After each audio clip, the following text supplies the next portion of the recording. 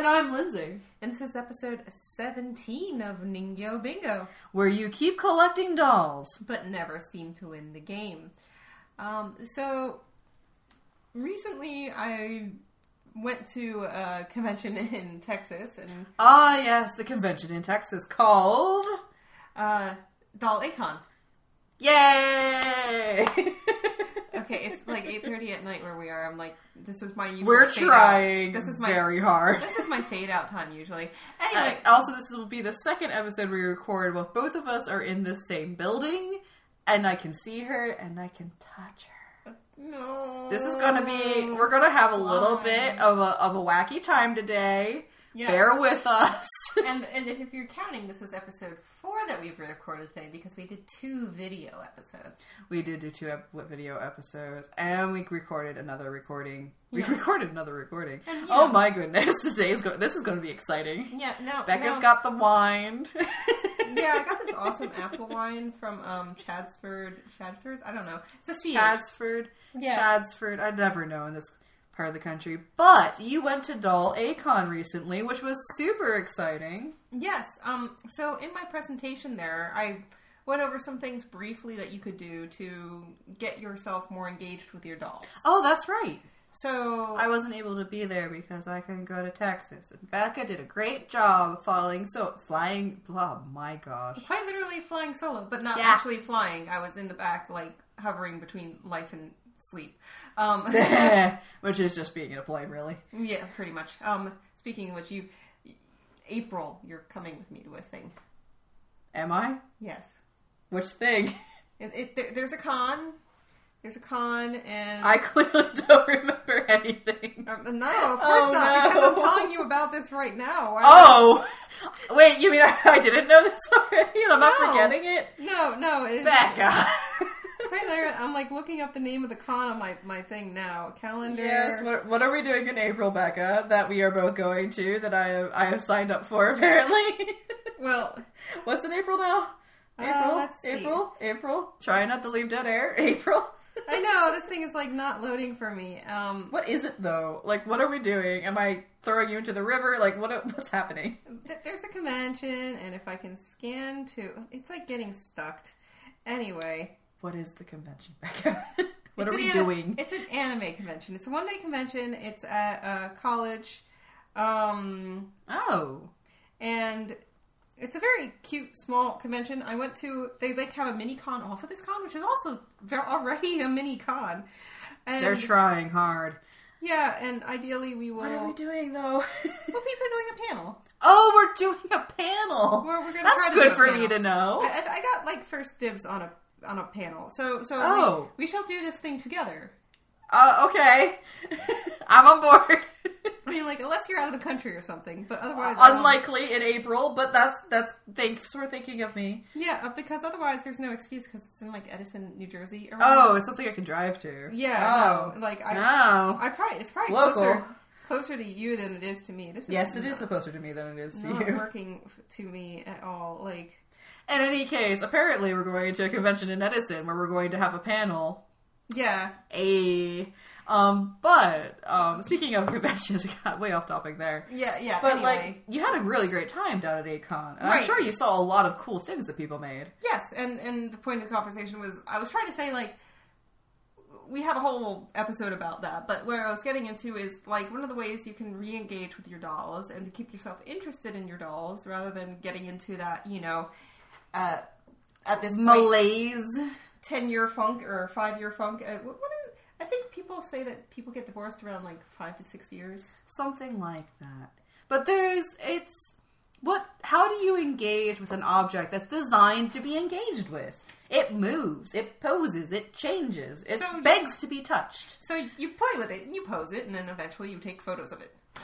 It's a natural progression of things, really. So today we're going to talk about basic camera shenanigans. Yay. See, normally Becca sort of leads the episodes because she's really good at doing research and driving us forward. But of the two of us, I happen to be the more photography-minded. There's a lens and there's a button on top, and you make it shoot, and it autofocuses. It does no. It does. You don't make it shoot. Well, you push the button and it makes it go boop, and then the shutter It happens. does kind of go boop. You know, There is a boop. There's an autofocus boop. Well, as you can tell, one of us has a little bit more of a photography than the other one. So I think today, I know right now, we're going to be talking about a few things about photography. Not necessarily the basics of how to use your camera and lighting and balancing and all those cool things, but the tips and tricks of a trade that gives you better results that might not be obvious to you when you're starting out, or even if you've been doing it for a while. There's a few elements about how cameras work and the scale that we're shooting at that if you know them ahead of time, it'll give you a step ahead on creating more of an image that you'll be excited to share. And in particular, we're going to start talking a little bit about your camera and what it can do and what it can't do. And one of the most important things to understand about your camera is a lot of people talk about a camera as replacing the human eye. The human eye, the way it works is there's these lens, it's round and light comes inside of it and hits a bunch of stuff in the back of your eye and your brain goes boop, boop, boop, boop, boop and like makes it into an image in your head. But the one thing I can think of that's most notable between the difference between a camera and a human eye is a camera has one focal point and the human eyes have two and create stereoscopic images. In other words, it's why you are able to tell how far away something is from you. Because you have two images overlaying slightly adjacent to each other, so you can kind of tell, like, the glass is here, not to its left or further deeper. And the camera doesn't have depth perception. No, not really. It also has nothing on the variety of light that it can take in at once. The human eye is awesome at looking at something and being able to discern details from the darkest shadows to the brightest brights. It's something, and actually, our eyes are a little bit limited in this sense, but our eyes adjust so quickly when we're looking into a shadowy place versus when we're looking in a bright place on the same item that we don't realize that we're making minute adjustments with our eyes rather than it just ambiently looking that way to our vision. In fact, one of the weird things that I figured out when I started wearing contacts recently is that your eyes focus differently when you're wearing contacts as opposed to having this focal point of the lens in front of them. That makes complete sense because the way glasses work is they're changing where that beam of light's coming into your eye from the world around you. And it used to be like to refocus with glasses on. You kind of sit there and you kind of stare at it and you'd squint a little. And then like you adjust over time to your particular pair of glasses. To focus on something and get it into focus with contacts, you blink. Which is that's weird! Yeah, no. That's weird! Because when you try to do that with contacts, if you try to stare at it, your contacts are going to dry out and your vision gets blurry when because you need to keep blinking to keep moisturizing your contacts. Yeah. So the first tip that isn't particularly obvious to most people, your camera is dumb. Your camera is dumb and very limited in the types of light situations it can handle.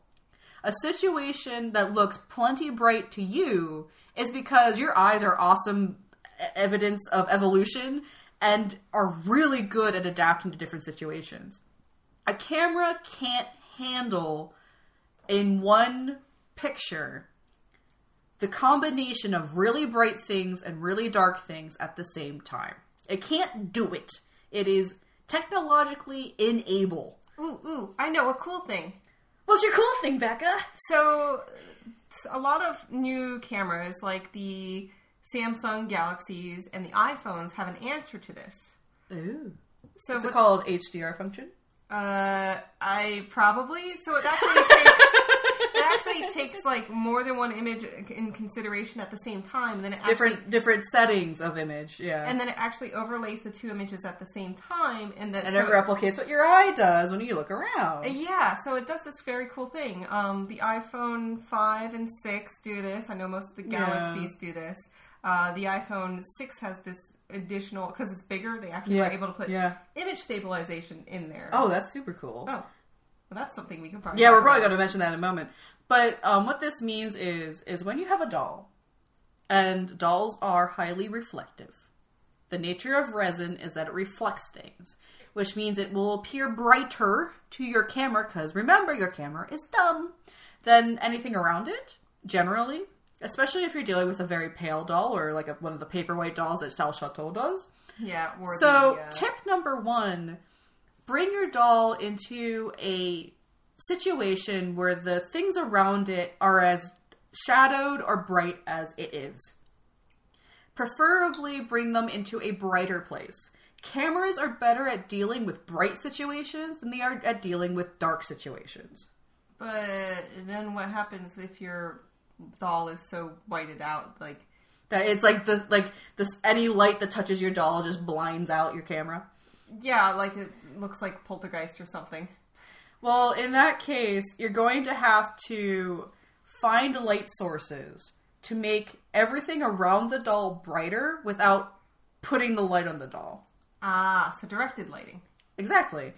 For example, if you have a very bright white doll and behind them a very dark background, unless you really want one of those things to be completely without any detail, that's not going to work. Bring it into a different situation with light. And if your light's good, it doesn't matter what type of camera you're using, it's going to look pretty darn good. The light matters much more than what camera you're using. And especially if you're using a simpler camera, like a camera on your phone, or a camera, like a point-and-shoot camera that's like doesn't have a lot of settings, bring your item into a brighter place. Preferably natural daylight, because natural daylight bounces around and does a lot of cool stuff. And that'll give you a step ahead of making something really lovely. So it's kind of just like my audio editing. The better your initial material is, the less crazy you have to do to editing in post. Yeah. And like I said, cameras are much better at dealing with brighter situations than they are with darker situations because of racism. Partially because of that. Partially because of racism, actually. And then which is there's a great article about this that you can look up if you want to talk about racism in camera settings. But also the chips have gotten better over time technologically at seeing wider ranges, and also just displays. Like you used to have like CRT monitors. Yeah, and we're both quietly watching a cat have shenanigans, but don't mind us. Yeah, so used to have CRT monitors, and blacks were all colors displayed together, so it would actually shine out. So. Right. Now we have the LCD and other monitors where you can actually have a true black. Where right, it's an absence of light. Right, so it's actually we can have much better gradation of darker colors now. In addition, the sensors on the cameras, the digital cameras, have come a long way too in doing this. So basically, even if to you a situation looks brighter, if it's about as dim as your typical interior home room, your camera's not going to be able to handle it.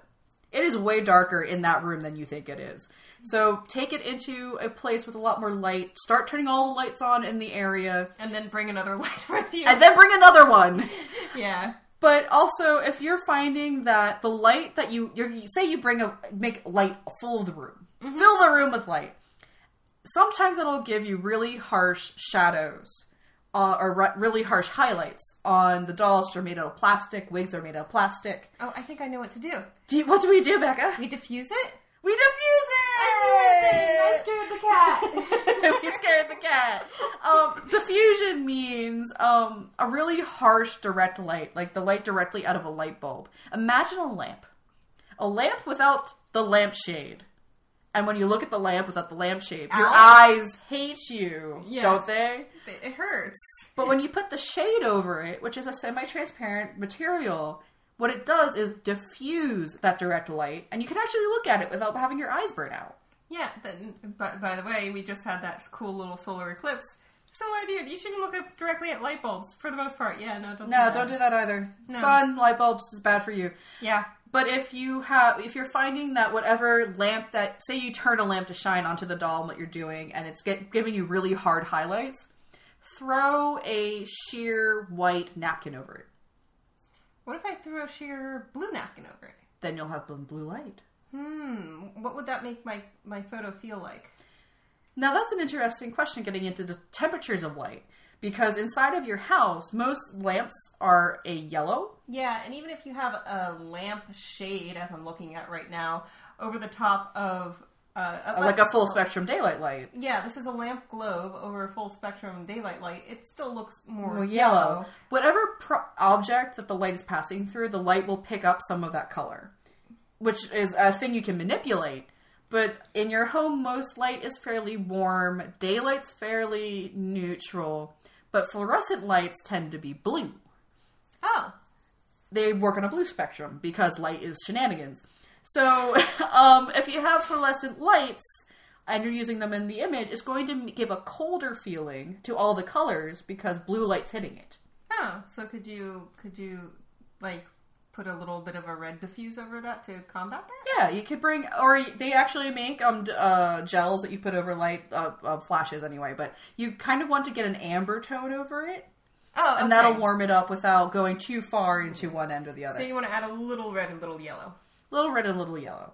Alternatively, your normal house lamps have a yellow tone that's going to be very warm. That'll bring warmth into the image. And daylight, you're going to have a wide spectrum of light bouncing around. So how important is it to get the light right initially, and how easy is it to edit that afterwards? It's easier if it's brighter. And really, any image will look better if you have more and more complex layers of light than if you just have one single light.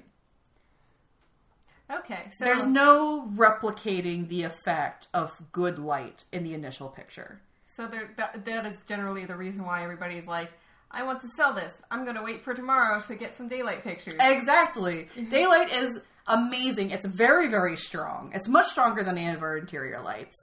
And it gives a beautiful, it's just really beautiful. And part of it is when you're using natural light in a room, it's bouncing off of a bunch of stuff around you. It has layers of sort of lights coming off in different places and layers. It gives a bit more realism to the image. Okay, what about different weather outside? Well, when it's going to be dark and stormy, it's going to be hard to take a good image because it's much darker than you think it is. But if it's sort of a cloudy day, the clouds act as a giant diffuser on the sun, and you'll get more gentle light. And time of day is important too. Oh, because the temperature of the color changes a little, doesn't it? It does, as well as the harshness of the light. Mm. An overhead afternoon sun is like the max sun. Super sun. And that's all of your doll's hats and hair throwing shadows over their eyes. Exactly. And the same thing that applies to people is that direct light right above your head causes shadows to fall on your face that make you look dead. Which, I mean, could work for certain, like, punk pictures. Which, it's like, use this power wisely. But ideally, like, early morning and late afternoon are called the golden hour for a reason. Oh. Because the light has this like golden touch because of the angle of the sun versus the earth, and it's like got this really nice soft look to it. It's like you get cool blue shadows out of it. It's really super great. So the other tip is go outside if you feel outside, but think about the time of day when you're shooting. Morning will give you beautiful light. Indirect light is better. Diffuse light is best. In most situations, you can break rules once you know rules. But it really doesn't matter what camera you have if your light's good. A better camera, a more complex camera, will give you more options because the settings, and I suggest you learn what the settings mean and what they do, will help you out. It's super cool. Okay, super great. So what are some settings that are available in DSLR? What does that even stand for? Digital single lens reflex camera. Thank you. Becca didn't expect me to know that. No, I actually did. That means what that means is there's a little mirror inside of the camera that reflects light up into your viewfinder. So when you're looking at your viewfinder, you're seeing exactly what the lens is seeing because it's offset. Oh. And then when you take a picture, the little camera lifts up like a little door. He gets out of the way, and then the light hits the sensor instead of your eye. Oh. Single lens reflex. Okay, that being said... That is not really important to the conversation, but if you're not comfortable with getting into things like... And I suggest you do become comfortable with the manual settings on your camera. For dolls, because often we're trying to replicate a feeling of scale as if they are real people, I suggest using flower mode. Macro? Macro. It usually looks like a little picture of a flower, though. It does. If it says it's a little picture of a flower, and it's a mode that prioritizes settings that help small things look good. As opposed to the one that has mountains on it, which is... You don't want the mountain setting. No. That one's for, like, when you're, like, looking through glass or something at, like, a larger landscape. It's meant for landscapes. Yeah. In general. It's meant to ignore focusing what's close. Yeah. It's meant to focus everything in. And with small objects like the dolls, what really helps sell the realism of them is a feeling that the depth of space they're taking up is similar to a human being. So we're tricking it with the depth of field macro mode. Yes. We're basically making a trick with it. And going along with using your camera and positioning to trick the people looking at your image later. If you think about most pictures of people, the sort of point of reference on that picture is about where their eyes are. Or about their nose, like the middle of their face. What do you mean by point of reference? Well, imagine that you have a head, and then you have a camera pointed at the head. Oh, okay. The camera is at the same level as someone's eyes, or at someone's nose, like somewhere in the middle of the head. That we're holding the camera physically compared to the head around the middle of the head. So you're telling me in order to take good pictures of dolls, you gotta get down on your knees. You gotta get down. You gotta get down. You gotta get down. Okay. The wine is kicking in, my friends.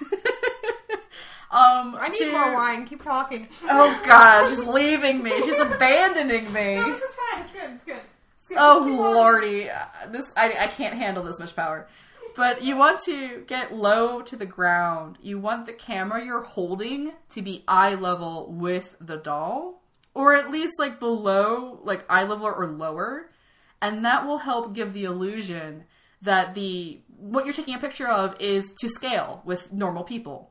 If you take a picture from above, pointing down at all, you're going to emphasize how small that thing is. And it'll be like a giant looking down at small things. And it will sort of break some of the illusion of the scale that we're trying to achieve. Because I think a lot of the fun of taking photographs of the dolls is putting them in context of a world that they exist within. Which is on their level, not ours. Yeah, so if you get a blade of grass or a flower in focus, and it is the same size as the doll, or, you know, the flower is the size of their hand, and you're not exactly trying to depict a tropical environment, it might seem a little odd. It looks out of scale and will throw off the illusion, unless that's something you're trying to go for, like with a Pookie Pookie or something like that. So, one thing about to try to keep that illusion of scale between the dolls themselves and other objects is to have the doll far in front of any other objects in the view. Because then the depth of field between the focus of your picture, the doll, and your background is far enough away that when you're trying to focus on one, you're not going to focus on the other. That's part of it. Yay, I did things. And also, the doll being more in the foreground of your photo will make anything behind it look smaller. So that ends up with the illusion of the doll being bigger. Ah. So, for example, I've seen several beautiful images where you have the doll very hard in the foreground, and they're sort of up on a hillock. A hillock, isn't it? Like a little bit of a hill of grass. And then you see far behind them, like the blurry image of a house. And they look very in scale. That's called the photographer laid in the grass. Because this is what you end up having to do to get the right height in versus the doll. And that house is so far in the background. Like, the distance between the doll and the house is super, super huge. Okay, so I'm laying down in the grass trying to take this picture of the doll. Yes. My hands... Welcome to your new life. I've had 2 glasses of wine. She's on her second glass. You haven't had it yet. I'm working on it. How do I keep this camera steady? There's actually, like, a proper way to hold a camera. Oh. That is designed to make it easier to hold it still. Okay. basically you take, if you're a right-handed person anyway, you take your right hand and you wait. I have to envision myself holding a camera and like think about how I hold it. Imagine myself holding the camera. You take your left hand and you cradle that underneath the lens. So like holding the butt of a doll. Yes, you hold the lens like you hold the butt of a doll. I'm sorry. We did call this shenanigans. I don't know what I expected. You put your hand underneath, you cradle the lens in your left hand, sort of like in your palm with your thumb and forefinger, like making a circle around it, and you hold the grip of the camera in your right hand with your thumb ready to do like the shutter and business like that. And that is a really great start to holding steady. So now we have 2 points. How do we make a tripod? You put your elbow on the ground. Ah. You're already on the ground. Brace yourself. And another key thing that I learned from working really low light situations is breathe in, hold your breath, take the photo. Breathe out. You breathing can sometimes be enough in a low light situation to cause a little bit of shake because of the time your shutter is open, which is a whole thing you should look up separately. I'm not here to tell you how your camera works. I'm here to tell you how to make things look like small things in big places. Okay, so I know I've seen like some of those like little gorilla camera holders. Oh, the tiny little small ones. Yeah, they work really well too. Yeah, and I know especially on the macro scale when you're taking pictures of small things, a little bit of shake in the camera results in a lot of bit of shake in the image. Yeah, because you're dealing with something so small and there's numbers and math and science. And I think even my tripod has the ability. It has like this. Tripod, you imagine 3 legs that go out and it has a center pole that can raise up or down. I believe my tripod has the ability to have the center pole unscrew. Like swung down. And swing down. Yeah. So I can actually have the camera mounted underneath the tripod. Because the whole trick is you want to get your camera as low as possible to give the illusion of the doll being as big as possible. That being said, unless I'm trying to take a picture from underneath my doll, what I usually do is I just use so the tripod has several telescoping legs that come out. I usually just release one of the legs. Oh. And it's usually just enough. Yeah. To kind of get it lower. Right. You can also use those, like, the Gorilla tripods are really good for macro if you're trying to get really low to the ground because you can kind of bend their leggies so they're really low. And, another trick to kind of keeping yourself steady, and like as we're talking about this, there is a little bit about lens choice that goes into helping the illusion of something being smaller or larger in the frame. A lot of excuse me, your cameras, even your small point and shoot cameras, have a minimum distance they can be away from something before they can focus on it. Oh yeah. For example, some cameras cannot be closer than 1 foot and still focus on what's in front of it. How do you figure that out when you're shopping for one? There'll be a minimum in the specs for the camera. There'll be a minimum distance spec, and it's called minimum distance or MD, and it'll say minimum distance 12 inches, minimum distance 3 feet, and the longer a lens, and this is getting a little bit tech talk that I'm trying to avoid. What you really want, if you're like really serious about it, is you want as small a minimum distance as possible, because that allows you to get closer to the doll, and being closer to the doll allows you to kind of crop things visually to help the illusion that they're an actual human being you're taking a picture of. They also, macro lenses, which are specifically designed for taking pictures of small things, help do some cool things about being able to focus on very small things and magnify them for the camera so they don't look very small within the view of the camera itself. And it allows you to be closer to the doll, which allows the doll to be closer in the foreground, which allows things behind it to look even smaller. I got lost. I'm sorry. I went on a journey, and if Drunk Becca can't follow me, then nobody else can. So basically, macro lenses help you get closer to your subject when they're small. Okay, so I have the camera, and I'm physically closer to the doll. That means the doll is closer to the lens, so it's bigger in the lens. Okay, so I'm taking up more of the image of the lens with just the doll. That means that anything behind the doll is going to look smaller because it's farther away from you and the doll itself. I see now. Yes. Of course, I'm sitting here using my hand to visualize this, so I guess... So this is a little bit of a difficult concept, but macro lenses really do help you out, and they help to do a few visual tricks that kind of will help you get the illusion. Of course. But you really don't need them as long as you're like low to the ground and you're thinking about where things are in space and that kind of stuff. Almost... I have a Canon G9, which is... it's older. It's older, but we're getting closer to... It was one of the first ones with, I think, a full sensor that was kind of in that compact size. Yeah. And it was... it's pretty good. It doesn't have all the manual controls that a DSLR would have, but it got me far. But I've actually graduated to... I barely even touch it anymore because my... Your iPhone does a better job. Yeah, actually does much better, especially in low light situations. They can take beautiful photos. Yeah. But you really need to be low, and I highly suggest you don't use flash.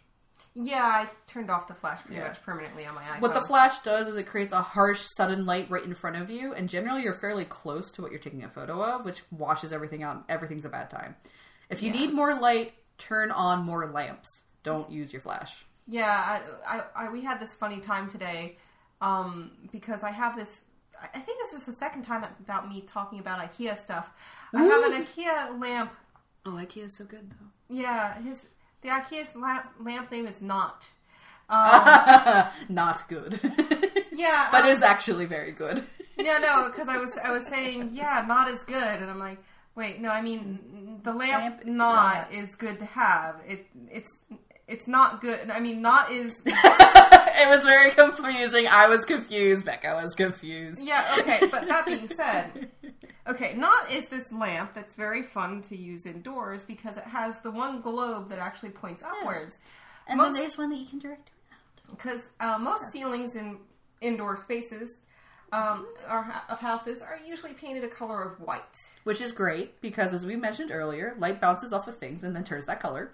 Actually, I don't think we talked much about bouncing light. Oh, that's true. That's a very good point. Going back to light briefly, which is the most important thing you can possibly do to make an image better, is if you have like a harsh light and you need it to fill your space with more light, but if you point it directly at the doll, it creates these really harsh highlights, which is no bueno. Then if you take that lamp and point it at a wall or a ceiling, it will bounce off of it and diffuse as it bounces. There you go. So it bounces as a bounce and it diffuses it. So if your ceiling is white, it's going to bounce back in a white color. Way. And then it'll also fill the room a bit more and help give you some more ambient light to kind of fill in all the shadows around you. So it's pretty cool. Going back to Not, the lamp. The lamp called Not from IKEA. It has this version of Not, because there's one that's just the globe that points up. Yeah. This one has the one that points up, which is nice because it bounces back down and fills the room with nice white bounce light. It also has this one arm on the side where I can point it wherever I want. You can have a spotlight.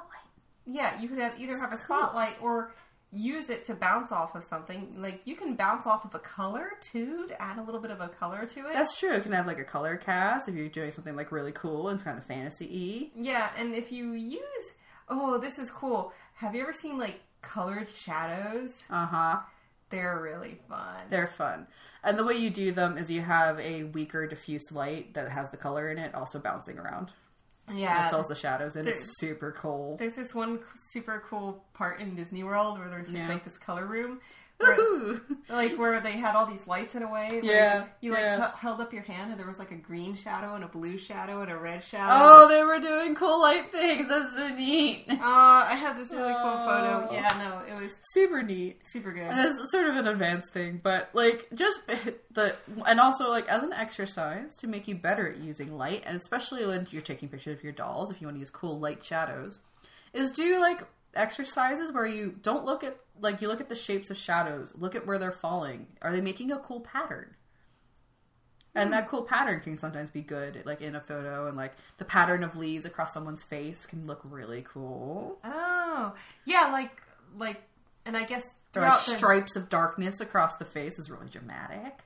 I remember all the really cool, like, eclipse shadow photos. Yeah, where it was, like, you could see, like, the eclipse in the shadows because of the way that the light was happening. That was because Super cool. They were all acting as little pinhole. You big pinhole cameras. Yeah, super that was neat. So cool. Yeah. Okay, so before we got distracted with everything, there's also with the fusing, another element that can help your dolls look more lifelike is thinking about how you're posing them. Yeah. The first step is to think about how you're putting eyes into the head. I know Becca has some good knowledge about putting eyes in heads. So I have a trick.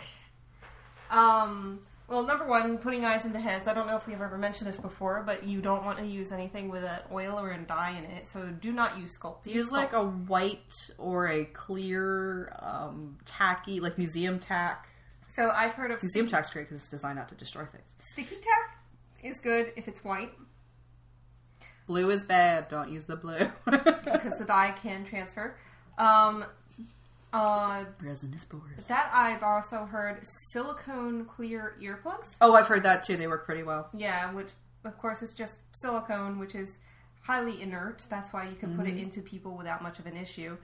And it's of course clear, so there's no dyes in it. Yeah. It's in its like natural state, I think. Wasn't she so nice talking over me drinking my wine? Trying to save you from the sound. Trying really hard. She's the best co-host. I appreciate hearing that from you, Drunk Becca. Thank you, Drunk Becca, for this compliment. Anyway. But, yeah, it's about eyes, yes. So, placing eyes, my trick. Yes, what's your trick? So, you place the first eye kind of where you want it, and you get it stuck in there. So placing eyes, you usually, there's many things, but... And it's a part of his personal preference as well. Yeah, so you can put a little dot of the sticky tack on each of the kind of like four corners of the globe, and push it in there and hope it doesn't get forward into the eye well so that you can see it. But once it's in there and you have the first one kind of set where you want it, you can get the second one close, and then you want to place the doll's head so that it's looking at you. Yeah. So, and then you cover the one eye. Yeah. And you look at the other eye, and you see if that eye is also looking directly at you. Yes.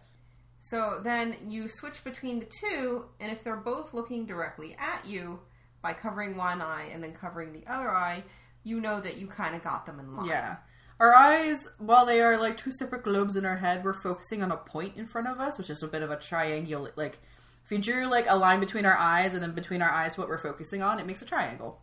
Yes. So they are supposed to be pointed slightly, like, inwards towards each other slightly. Yeah, and that being said, if you're trying to check the focus of it and you're really up close, then she's going to look cross-eyed. So, you need to give yourself some distance, like a good 1.5 feet. Give yourself an arm's length. It'll be fine. Give yourself the amount of length that it's going to be between the camera and the doll. Yeah.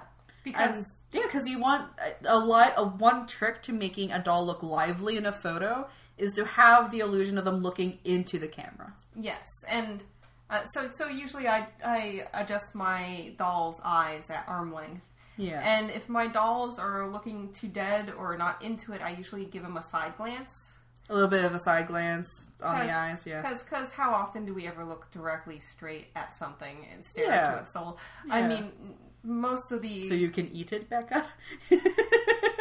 Can I eat it? Oh, lordy. I just quoted Guitar Man with somebody that actually knows what I'm talking about. Yay! Okay. Anyway, having the eyes appear to be focused on a distinct point in space really helps a lot with bringing liveliness into the expression, no matter what else is going on with the face-up or anything else. And if you're doing a set of photos, like a photo shoot, it can make the doll feel even more alive to change the way the eyes are set between photos, because then the doll looks like it's changing. Like, we're not humans aren't static creatures. We're constantly moving and shifting, and our eyes are moving around and refocusing, so bringing that into the doll really helps a lot. Also with posing, try to think about what your own body can do, and if you move your arm in a way that makes you go, oh god, this hurts, then don't put your doll's arm in that position. Yeah, the way I usually describe it is, Have you ever seen like how it's made for like Disney animators and things like that? Where you kind of sit there and you watch the animator watch themselves in a mirror? Yeah. Look at yourself in a mirror. That's it. Yeah. Just kind of like sit there and try out the pose yourself and see what kind of like what you're doing. Oh, yeah. And then you can kind of mimic that in the doll. Another thing you can do is if you kind of want to try to recreate a very natural arrangement of limbs, look up pictures. Look up pictures of fashion magazines or whatever kind of expression of body that you are interested in, and see if you can replicate it with the doll. Which may require things happening to the doll, like wiring and such, but... Wiring, maybe using a rubber band to hold things together, using a clear rubber band to make the doll actually hold something. Yeah, using clear objects that will sort of disappear in the photograph to kind of have things in place. And one thing I would like to always say is out of frame is out of mind. Oh, yes. An elbow that has been popped out of joint and then rubber banded together to keep that arm up near the face. If it's not in the frame of the image, nobody knows. Yeah, exactly. So, or even if you have your friend over there holding it in that position. Yeah, and their hands are cleverly out of view of the camera. Anything outside of the frame of the cameras, when you look through the camera at the doll, nobody else knows about. Nobody knows that you had a stick propping them up. Nobody knows that there was a hand there poking up their arm. And some of the most incredible sort of in-movement poses that I've seen online, there is behind the doll a wire stabbed into the ground and wrapped around their waist underneath their clothes in a way that you just can't see. Or someone used fishing line, and there's a contraption armature that you don't see outside of the frame. Like, there's a lot of tips and tricks going on in there, a lot of movie magic going on into those images that if you start thinking about, like, how realistically could this happen, it's not just entirely Photoshop, but sometimes it is a stick that's been Photoshopped out later, which is a whole nother category of trying to bring, like, liveliness into images, but I'm trying to keep it to, like, things that you can do immediately to make your life easier and make things look more interesting. Yeah, the one thing I can think of is the smart dolls have that cool little monopod. Yeah, where they have, like, the thing in their back where you can, like, poke it in like a Figma. Yeah, it's very handy. But it also reminded me of, okay, so now I remember the thing we're going to in April. Oh, what are we going to in April, Becca? We're going to go to Kogara Con. Oh, is that why you sent me that link?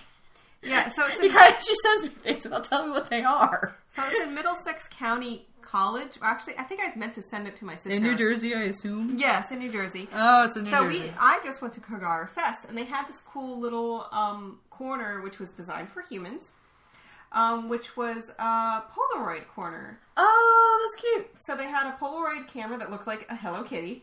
Oh, man. And that's so cute. A whole bunch of yukata and things to put on. Which that's fun. That's super fun. That my brain was going a little crazy with because they weren't like folded all neat and everybody kind of kept throwing them back. Without folding them and being nice about it? Yeah, no, and I'm like very particular about putting my yukata and kimono away. Yeah, because otherwise you get these horrible creases in the cotton. Oh, yeah, no. I mean, like, just no. You fold along the seam lines, please. Actually, that is something that reminds me about dolls. What? Iron your dang clothes. Oh. They do make, like, tiny craft irons? Yes, quilting irons. The quilting irons, if you iron out, like, shirts, in particular, like, because a lot of what the materials are made out of are, like, well, some of them are synthetic, but some of them are just, like, thin cotton. Yeah, iron your shirts. Put it on low. Very low, and maybe have, like, a towel between, like, you can even take a full iron, like, put a towel between the iron and the garment. Be very careful with it, but you can iron them, and it really helps a lot with the drape. Oh. It helps bring, like, a bit of realism into the drape. Because it's not, like, because they're such small items that they're easily crinkled by, like, very small things or, like, weird sewing, and ironing things when you make them is great. As well as, like, in general, having clothing that is in scale in terms of pattern and grain of the fabric really helps a lot too. Oh, yeah. So this thing, they had this at Kogara Fest, they had this panel, like room divider kind of panel, and it had cherry blossoms painted on it. Oh, that's cute. But the cherry blossoms were, of course, painted towards the top of the panel. Yeah.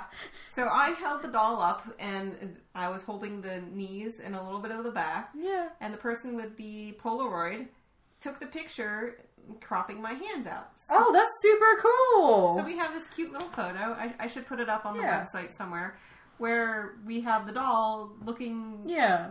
unfortunately not exactly at the camera, but Yeah. in scale to this cool, rice Piece of- paper yeah, screen. And butter. that's an alternative to getting yourself low to the ground, is bringing the doll up.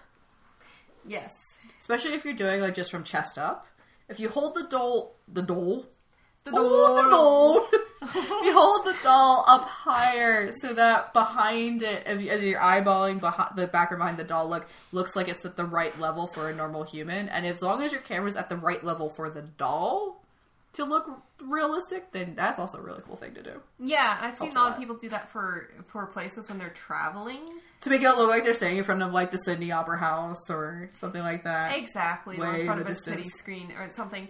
Like if you put your doll on like a table and you don't show the table, And you crouch down so your camera's at the level of the doll. then it looks pretty great. Yeah. Like, think about things in more like 3 dimensions, not just where the doll can sit on a desk or a table. Lift them in the air, put them down on the ground, put yourself on the ground, put yourself in the air, to the walls, to the ceiling, to the floors. So what about other types of backgrounds? Yeah, there's there's very popular backdrops that you can purchase that are like the image itself is in scale with the doll itself. And if you look carefully at them, usually they have a sort of fuzzy, like the edges aren't very clear. There's a sort of unfocused quality to them. Yeah, and like the bottom quarter of them is actually floor. So yeah, exactly. The intention of those is to be put behind the doll and hung so that as it hits the ground, the floor part of the image kind of like rolls forward a little bit. Okay, so it's like an L instead of a sharp line. Yeah. And the real key to using those very effectively is bringing the doll further away from it so it's truly in the background so that its sort of fuzzed out quality matches where the doll would be in space. The problem I was finding with them is they're usually not wide enough unless I'm really cropping the image. Yeah, that is the problem with them, is you can't bring, unless you have a lens that is like meant for macro that will kind of be narrower the further back you go, it's harder to get things sort of positioned well.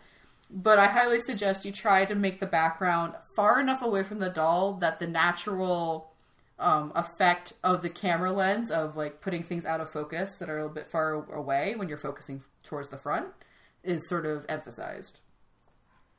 Okay. Like the fuzzy, when you look at an artist photo and they're like, the person's all in focus and behind them is like fuzzy colors. You want those fuzzy colors to be where the backdrop is. You want the backdrop to do that. Isn't there a name for that? There is a name for it. For some reason, I am forgetting it. Oh well. Oh well. Ah, It's the first thing you forgot today. is it really? I Are mean, we sure? other than I am prone to forgetting. the other episode and mini me's. It's a depth of field thing. Bokeh. Ah! Bokeh is the term for the fuzziness in the background of a camera of a image, and especially if you're using the macro settings, you'll have a lot of depth of field. It'll give you a lot of bokeh, which is really good for you. And you want the backdrop to be in the bokeh zone, as opposed to right up behind the doll where it's fairly sharp and in focus. You don't want it to be in focus in the picture. It works better if it's not, Okay, so because then you can't tell it's fake. our doll is posed, our light is good. We got our background in order. Yeah. Which leaves us with this little... This line that Becca's pointing at our list of things I'm supposed to talk about. Yeah.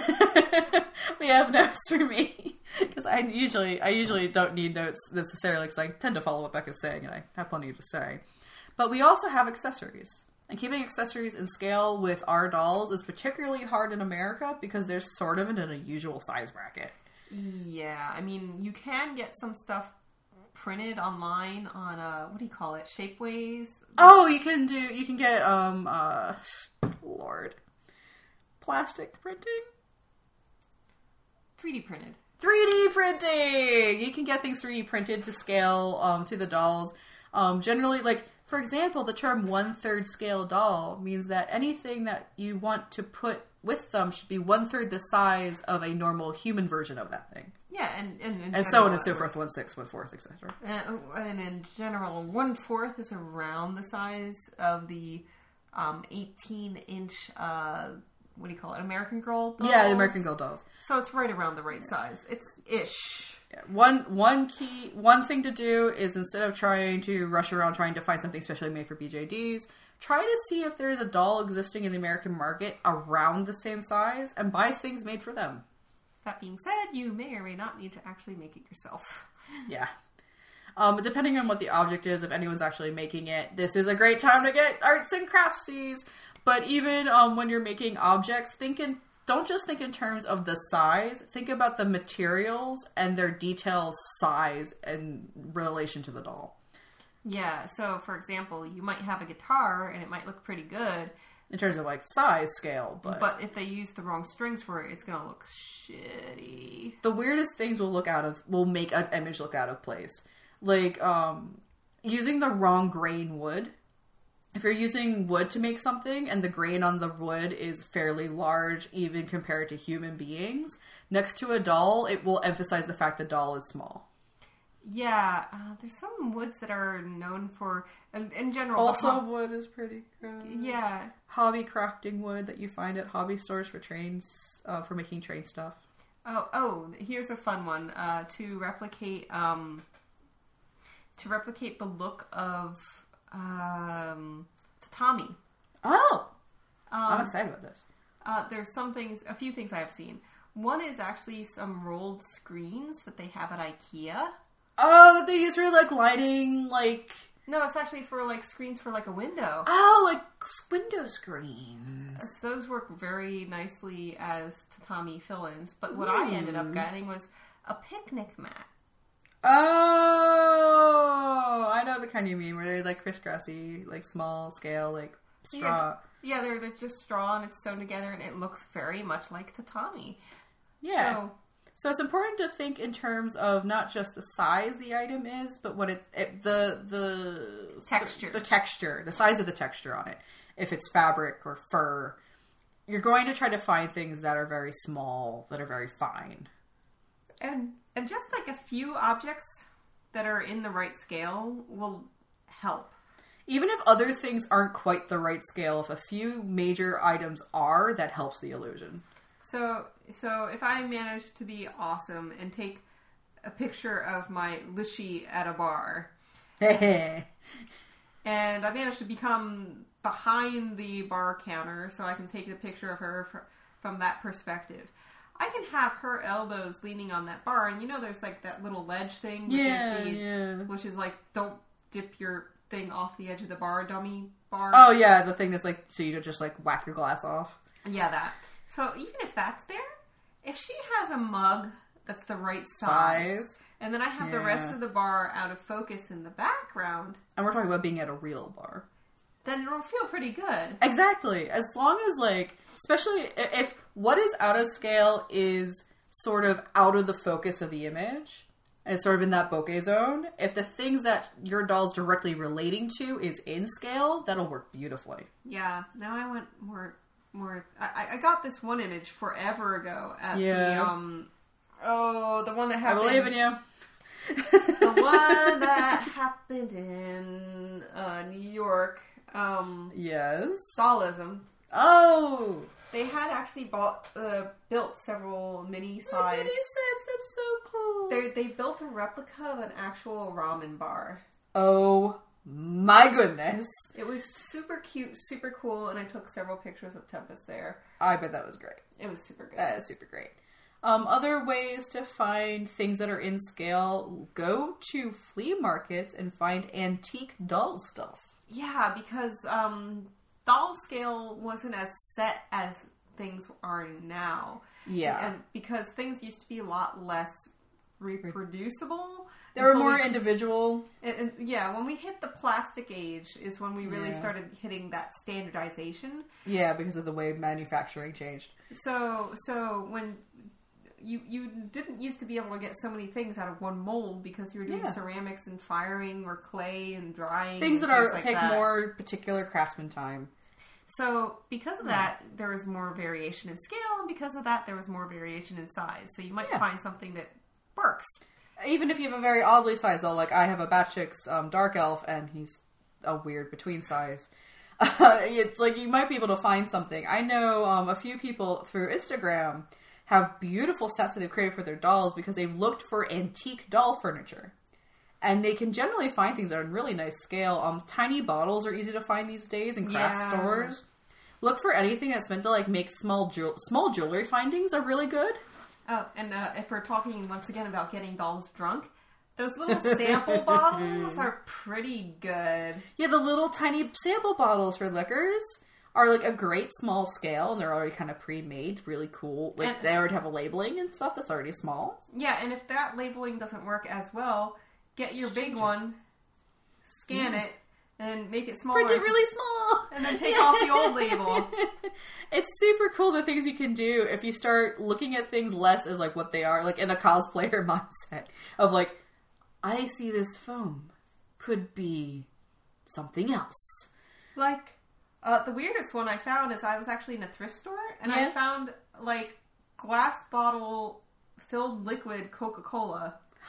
That's so cool! It was super tiny. And it was like in a 6-pack carrier, too, like a cardboard carrier. So cool, like novelty things. I have no idea who made it for what, but I found it in a thrift store. Yeah, hunt thrift stores. A great way to get fabric that is in scale is to look for children's clothes at thrift stores because they usually have very small scale print.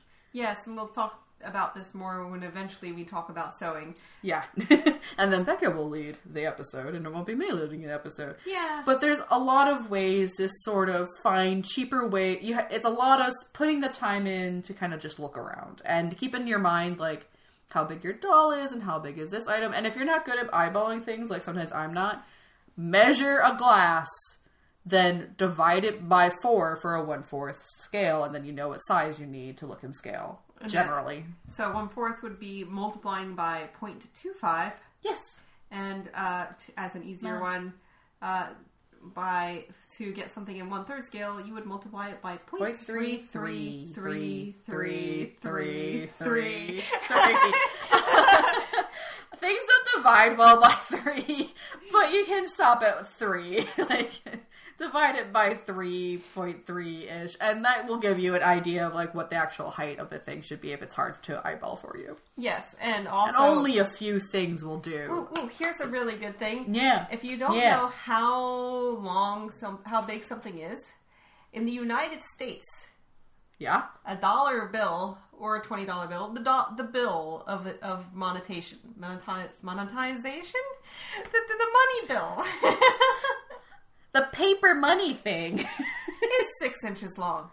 Oh, it's exactly, and it has to be exactly 6 inches because of the standardization of money. Bingo. So if you take a bill and you don't know how long something is, or you're trying to estimate it. You can take, if you have a $1 bill in your pocket, in which case, bless you. Good for you. Or a 20 or a 10, they're all the same length. If you fold that bill in half, now you got it at 3 inches. If you fold it in half again, it's 1.5. Bingo. Hey, that is a cool trick I did not know. That is super neat. And if you fold it in half and then fold that half in thirds, you now have, if you crease those in really good, you have 1/3 a 6-inch ruler. Oh, that is so... See, Becca's smart. Even when she's on her second glass of wine. I'm getting Look there. how smart she is. She's there. not done the second glass yet. She's like halfway. This is not a challenge! She started chugging it. And I'm like, no! That's not what you do. I will turn this podcast around, young woman. I will turn this podcast around. I'd like to see you try. I mean, it would be very hard. Becca has access to all the important things. Anyways, in terms of accessories, be creative, measure things into scale, and unfortunately the dollhouse scale is way too small for anything but Pookie Pookie, so that doesn't help you much. Yeah, including the rements. Oh my god, the rements are so good. Remints are great, but they're too small usually. Now, there is some erasers you can find at a lot of Asian markets. Oh, and the things. Korean erasure thing. Yeah, those are pretty good. I need to drink water. I'm out of it. Oh, just drink wine. You'll be fine. I am not drinking your wine, drunk Becca. Oh. Anyway, these erasers are kind of like an in-between. I'd say they would be best for slightly bigger dolls, like Elder April House doll, SD16, SD17. Yeah, they are, because they're a little bit larger. Yeah, They vary in scale. In the same vein, scrapbooking supplies have a lot of weird things that are really small. Like, they even have, like, tiny metal compasses. Oh, though, talking about this, coming into... This will be released in November? Is this our November episode? Yeah. Okay. I have a month to worry about people listening to me and Drunk Becca. Fabulous. We should probably make this a regular bit. Drunk Becca and Lindsay trying to run the show. Well, hey, you can see what happens when I'm in charge. When you come over, that means I can drink because I'm not driving. And this is true, and I just don't drink, so you know. Yeah, that works fine for me. It works out great for Becca. So, point of previous statement was, if this is November, okay, it's November. All the stores pretty much set up. Like they had it's Christmas. They had the October decorations and the Christmas decorations up at the same time. Christmas is still happening. Yeah. So I'm not. So they're decorating for. They're putting the shops are putting up stuff for Christmas. You know what goes on Christmas trees? Tiny instruments. Tiny instruments. Tiny everything. Oh, that's true. That is a great way to look for things that might be in scale. Is to look at ornaments. And other Christmas decorations. And I've mentioned this before, but a lot of times those wine bottle covers. Yeah, those. This is going to be a great podcast for Becca, not Drunk Becca, to edit later. Oh yeah, this is perfect. I hope you all are enjoying this. If you want more Drunk Becca, send us an email to minyobinyo@gmail.com. No, I refuse. If you're enjoying this, please let us know. Anyway, I will attempt to make it happen. Those wine covers work pretty like well for the ones that are like sweaters and things like that. Yeah, they work pretty well as a sweater, a Christmas ugly Christmas sweater, yeah. which is a tradition in the America. Yeah, it will work in the North. Good. United States of America. Sometimes you have to take off the hands. Sometimes the arm length is a little short and only comes to the elbow. And you might have to take off the head to put it on. But then you have an ugly Christmas sweater for your doll for $5, which is honestly about as much That's pretty cheap. Yeah, it's less than we'd pay for shipping from another another thing that occurs to me talking about Christmas is, you know, that sort of Christmas ornament where it's people singing, like the chorus, like they're all like street singers. The dolls that are like about the size of a 1/3 BJD, I realize. Oh, if they sell accessories for those, that might work. Though I haven't particularly seen accessories. You mean the Buyer's Choice ones? They're actually produced. They're actually produced pretty close to here. Have you ever been into the? No. Oh, I've never been there. I'll go. I wonder if they'd let us film. We stare at each other now in this sort of like confused conspiratorial way. We have high ambitions. Yeah, that would be cool though. They might not mind. We'll have to. You know what? If you don't ask, you never know. So, yeah, it's actually they're not that far from Chalfont, Pennsylvania. Yeah. But it's really a matter of being creative and looking in unusual places for things that might be of a size, and just a few accessories in the right scale will make that photograph go BAM! You just have to... Oh, you know what I really love to do with photos? Yeah. Tell a story. I love telling a story of photos. I like elements, especially within one photo, being able to give a sense of like something happened before this photo happened and something's going to happen after this photo happened. Yes, so a photo is like a moment in time, and while supermodels kind of sit and they kind of like lean one way or something, it doesn't really... As I lean over and look at Karina, who is doing like the model thing. It doesn't really say anything about the moment or where you are or anything. I had a photography teacher who called images like that swans on a lake. And he would talk about how anybody can take a picture of swans on a lake, and it will always look good. It's just a thing. It's just beautiful. But there's not a lot of thought in it. And there's a place for swans on a lake. They have a reason to exist, and I love a beautifully done swans on a lake. But why not add something a little bit more to it?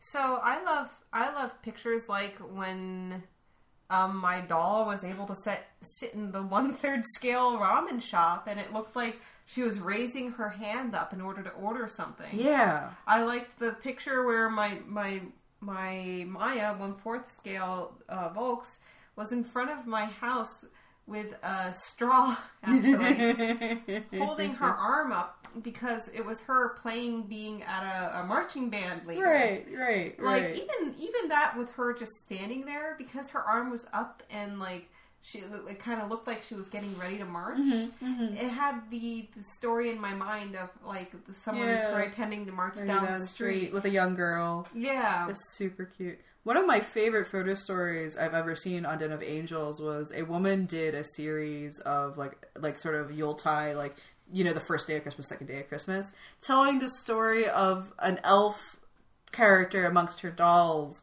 trying his very best to prepare for Christmas. And every day was a different little, like, a little different sort of situation that she took a photo of, with a lot of layers of, like, sitting on the ground with a bunch of broken crayons trying to scribble out pictures, and the pictures were all around him, and he was, like, laying on his stomach with his feet kicked up.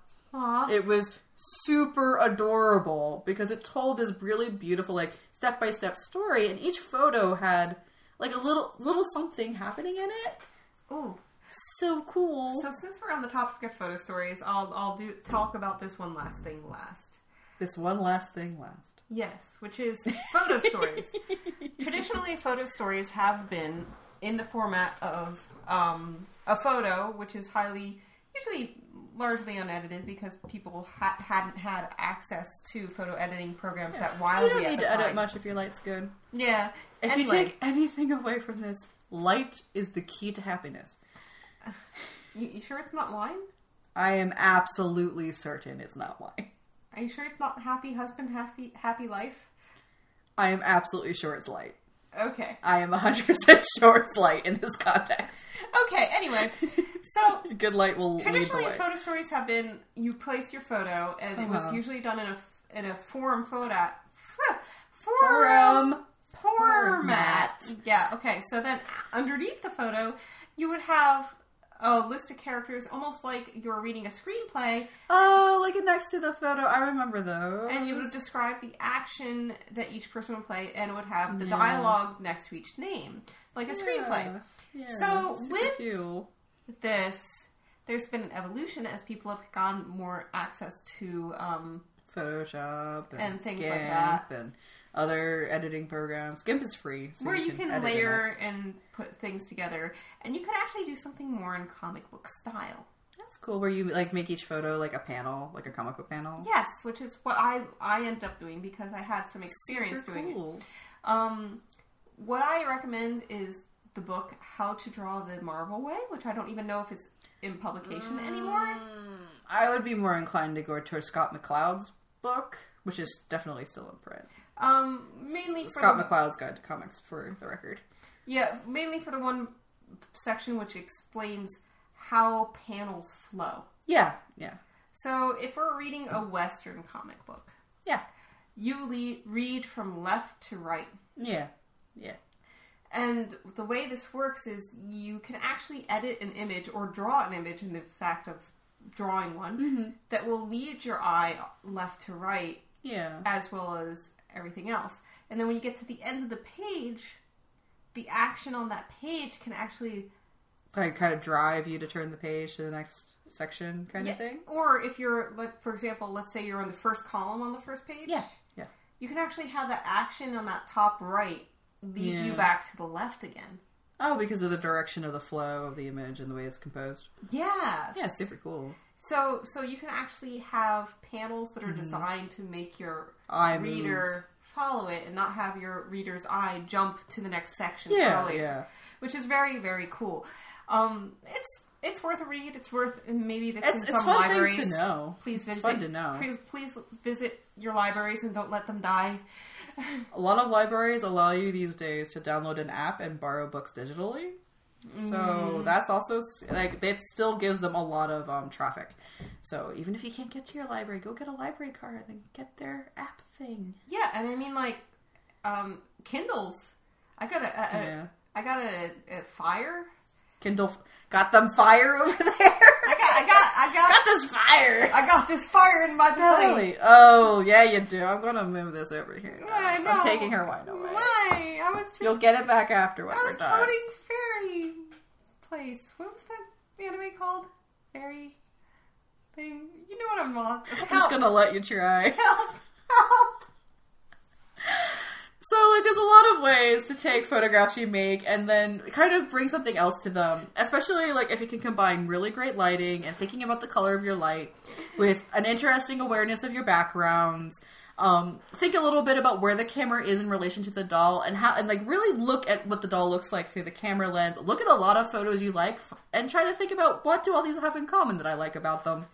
And if you have some really key, cool accessories, you combine all that together and add a little bit of story, you are aces. Yeah, you'll create a photo that, especially if you create a photo that has the story and has little details and everything, it creates a moment that you want to kind of stare at and like... You think about it. And you pick it apart and you just spend time on it. You dwell on it. Like Just a person think- goes into a museum and sits at a painting and sits there and thinks about it. Yeah. Think about the photograph you're making, maybe like a page in an illustrated storybook where there's a moment sort of being captured. And that will, if you might notice, at no point have I said at any time, you must have this camera. No. It helps, and certain lenses help, but it's all of these things that you don't have to really spend money to do these things and to try to bring them into your photography. And to be slightly, financially ableist. Financially ableist? Okay. I'm trying to put these words together. A lot of people have a smartphone. Yes. And a lot of people's default smartphone is an iPhone. And they don't take bad pictures if there's enough light. And iPhone 5 and greater have really decent cameras that actually can focus up pretty darn close. Okay, here's a test. I have mine right here. Yeah.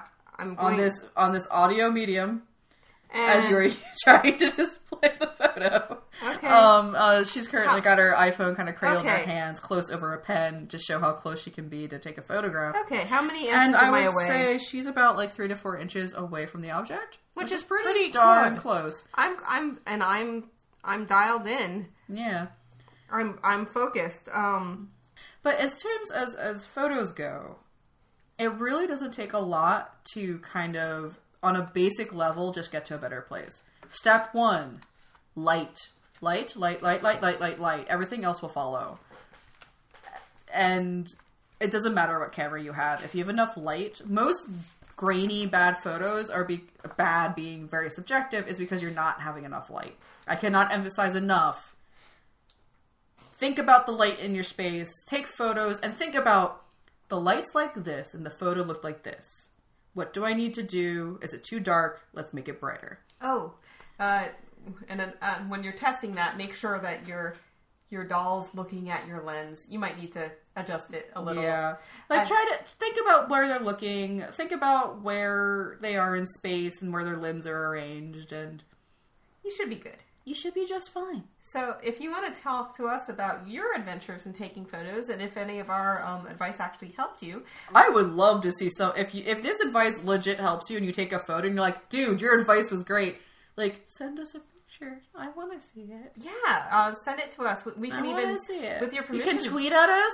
You can send it as an email. You can post it on the Facebook page. I would love to see what people do if any of this advice helped you out. Yeah, and if you can't post it on the Facebook page, you can always send it to us via our Gmail. And then we'll post it and be like anonymous or whatever. Right. So that's NINGYOBINGO@gmail.com. And if you would like us to, we can post it on our Facebook page for everybody to ooh and ah. And if you're feeling shy and you're like, could you post this anonymous? We will totally do that for you. Yes. We got you back. Absolutely. If you'd like to tweet at us anything about today's episode or tweet at us any photos you took keeping some of this stuff in mind, our Twitter is the same as everything else that we do. It's Ningyo Bingo. NINGYOBINGO. I actually got it right this time. Yes, and of course our website has a big list. It's a very, very simple 90s PHP website. It's enough so you can find where else we are. Right. And right on that front page, it has a list of all of the links to all of our social media, and you'll be able to find us there. And of course, you can find our podcast on iTunes and Stitcher and Google Play. If you like what we're doing and you go to iTunes and you give us a review, we will both love you forever. Very much because the amount of reviews you have actually helps people find podcasts. And if you want to help people find the podcast, you can tell them that we exist. That'd be really cool. Yeah.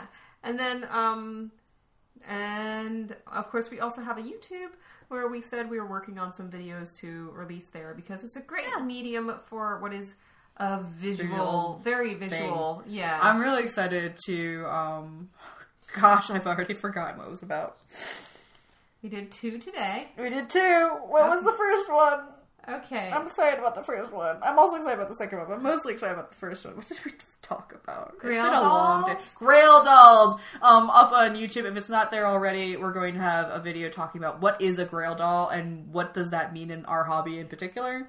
And we're also going to talk about Becca's brand new Karina and her joints are a new journey for Becca, so we're going to compare her to some other dolls that we own and talk about benefits and drawbacks and slowly coming to love Karina for who she is. Yes, so as you consider what your new options are for a camera that maybe does a little bit more image stabilization because you... And buying more lamps so you have more light.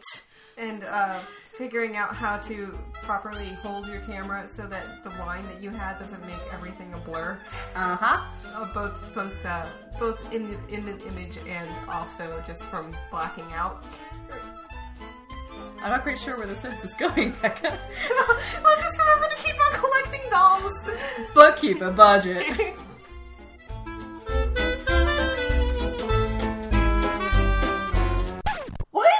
My episodes that end up like this.